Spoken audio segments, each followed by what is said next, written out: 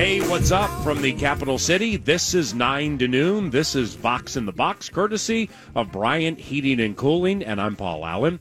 Vox in the Box from XL Energy Center and the Penalty Box starts off with Minnesota Wild coach Bruce Boudreau. Good morning, sir. Good morning, Paul. How are you today? I'm doing quite well. First time I've seen the gash on your head live, and it's much more, with all due respect, it's much more pronounced than guessing what it was under a bandage on TV. Yeah, you know what we were going to do is, in a magic marker, we were going to put stitches all over the place so it looked like a Jerry Cheevers helmet or Jerry Cheevers mask. Oh, yeah. It's got a little Frankenstein to it. It toughens you up a little bit. And I need to look more like Frankenstein, like I need a hole in the head. Well, you do have a hole in the head. Yeah, good point. So, I mean, hey, congratulations on the win the other night. Had a little domination to it, didn't it? Well, it's the first time, I think, in a long time that we've had any separation of more than 2 goals, and even more than 1 goal until an empty netter. Yeah. So it was nice for the guys to be able to enjoy that. And the coaches where they're not on the edge of their seat every 10 seconds. So it was good. You get your full team back tonight? Yeah, for the first time. I mean, full squad tonight. Well, you know what? We have we're going to be able to sit out 2 players for the first time. So it's what do you mean? In other words, we have two extra players. Oh, I see. And so I mean, we haven't had that luxury of having that inner competition all season long, so that should be fun. The when you took that puck to the head, I mean, I was watching it live when it happened. Then we had the bandage for a couple of games. But I mean, like did you have like a concussion or something? Or? No, I didn't even feel it. Maybe that's why my head was so hard. I mean, it didn't hit hard, but the puck must have hit the corner of the puck that just cut into it. Yeah. It wasn't like a real hard shot. Did you have to be pulled from the bench? I mean, yeah. Tough hockey guy refused to leave? Well, I didn't want to leave, but they said you need stitches now. So, yeah. I mean, I'm not that dumb that I'm going to sit there and have blood streaming down my face while the game's going on. Very hockey-like, though. Yeah, it would have been. It would have been old school for sure. The biggest problem you have now with that gash, how are you going to cut your hair? Believe me, I think I'll let it grow for a while. It's been like this for 15 years. I'm sure it can sustain a couple more days. In promoting the 9 to noon Vox in the Box starting the show with Boudreau, I was searching for your Twitter handle and I couldn't find it. No, there is no handle. The last thing You'd be great on Twitter after games. And you know what? And that's exactly the reason I'm not on Twitter. Yeah. Is because I knew at some point I would be doing something pretty stupid. Right. So you're old school, right? I mean, you don't like look at your phone all the time. You're not like flipping through a bunch of different things, or what? No, I'm not. I'm not on Facebook. I'm not on Twitter or Instagram or anything. I use it to text, email, and listen to somebody talk to me. See, I guess what I'm getting at is like if you go behind the scenes, specifically with road trips, you're on buses, then you're sitting on buses, then you're sitting on planes, get everything squared away, then you fly, then you land, and sitting on a plane again, a bus again, hotels and stuff. A lot of time to be tweeting and flipping through your phone, Mr. Boudreau. I'd much prefer just to watch the video of our previous game to see if I can't figure anything out. And I know the moment I start doing something like that is the moment I'm on it all the time. What after watching back the Florida win, what'd you think of Parise? I thought he was good for the first game. I didn't know what to expect. Was he gassed? Not as much as I saw him. Last year when he came back after strep throat a couple times, he was really gassed, and he had more energy the last game. But again, wanting to bring him fairly slowly. I mean, let's face it, he hasn't really had a training camp. He hasn't had anything, and the first time he played at that pace, he played 13 and a half minutes. I thought he did really good, had a couple chances to score, and we'll get him in a little bit more each game. You start penalty killing a little bit tonight, and then probably by this time next week, the lines will be changed a little bit, where he'll be more established in the spot that he's going to be in. You guys are 10-2 in your last 12 at home. So I mean, in rehabilitating some things after kind of a sketchy start, where you're trying to get into the postseason, then advance and get a good seed. 10-2 in the last 12 at home. That's a good start. 10-1-1 to be precise. 10-1-1 sounds better, right? Yeah, no. I mean, we love playing at home, and it's when things are going well. I mean, the crowd is very supportive, and they give us the energy that we need sometimes when we're behind, or just to keep it going. Especially, we've played some pretty good teams at home, and we've had success, and I think a lot has to do with the crowd support. Are you a fan, or were you a fan when the rule changed to get that overtime point?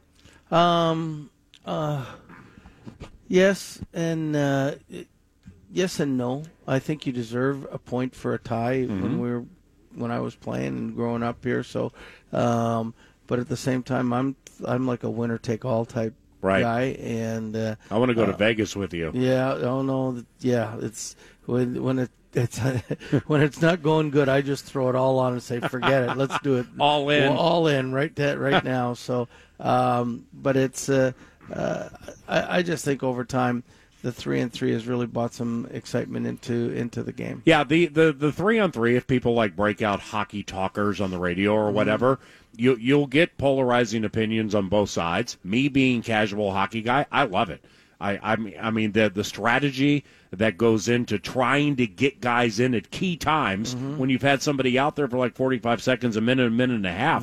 I find it to be fascinating. And there's a lot more skating going on, and the crowd seems to instantly get into this, because it's usually a 2-on-1 one way, a 2-on-1 the other way. Yep. And it goes right down to the wire. So I think it's a great compliment to our game. When it's late in regulation and a game is tied, have you found yourself, or do you find coaches scheme things and do things a little differently to make sure they get at least that point?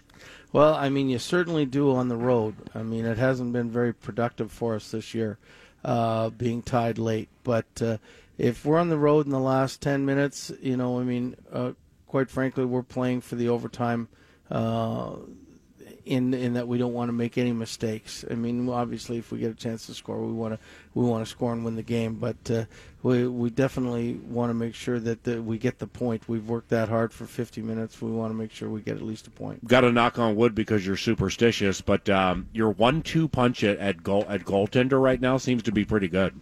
Yeah, no. We've never really, since I've been here, had really problems at the goaltending level. I mean, Doobie's starting to round back into shape, and even though poor Alex hasn't won as many games, I'm sure, as he'd like, he's battled every game. I mean, the last 2 road games he's had, it's been 0-0 going into the third period, and we haven't given him very much run support. So it's he comes in and he battles every day, and I couldn't be happier with him. Jack Eichel for the Sabres. I remember the highly touted name when he came into the NHL. What kind of career has he had?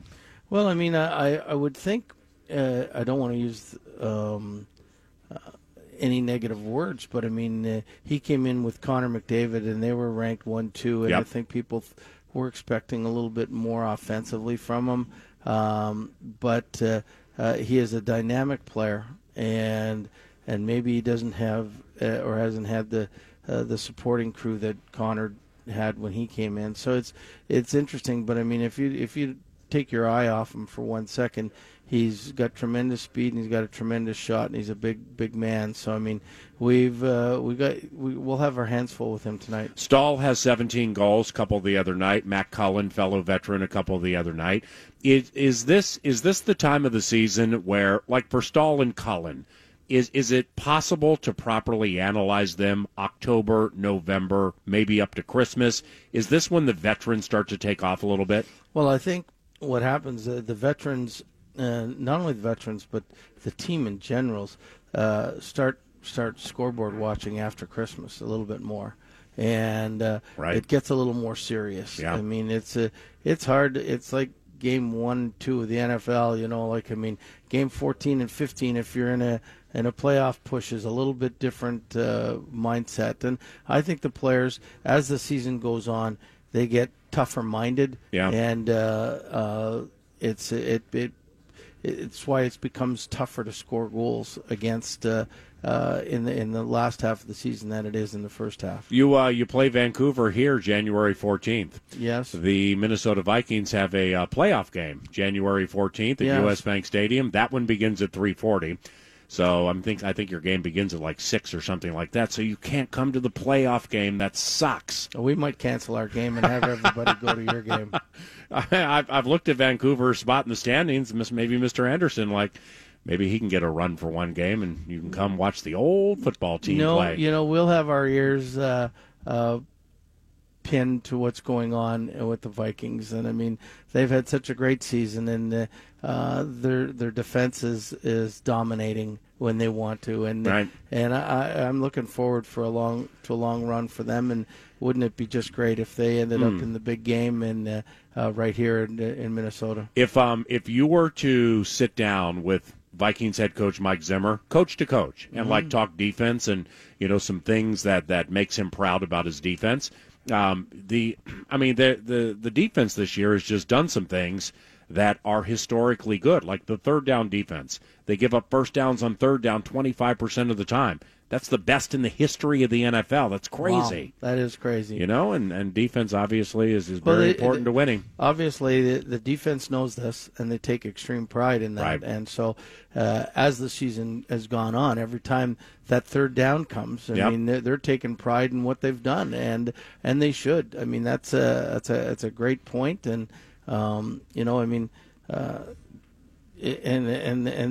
and it's what makes defenses great. I mean, whether it's Washington, Anaheim, here, wherever. I mean, you've seen it when the really talented ones start to sense there's a big prize at the end of the equation. I mean, the performances you get out of them at the end of the season are just amazing. Yeah, and you know what? It's every individual and every team has their own sense of urgency. And when they reach that sense of urgency, you see them playing their best, and that's when it's fun to watch. Thanks for stopping by. Best of luck this evening, and hopefully everybody stays healthy, all right?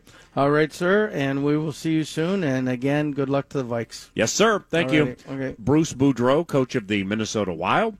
Speaking of the Minnesota Vikings, wide receiver Adam Thielen is stopping by the penalty box today to take in a Wild morning skate, so therefore he will join 9 to noon for the middle portion of the radio show, which is produced on site by Eric Nordquist. Zachary Halverson guides the great ship Love Covenant from the Bryant Heating and Cooling Studios at FM 100.3 The Fan, and I'm Paul Allen. This is Vox in the Box. Your shot at $1,000 now. Text the keyword WIN to 200-200. You'll get a text confirming entry plus iHeartRadio info. Standard data and message rates apply. That's WIN to 200-200. You're listening to PA. I was like, oh my God, he tweeted me. What am I going to do? But then I was like, well, I don't know. So I'm still thinking. On the Fan.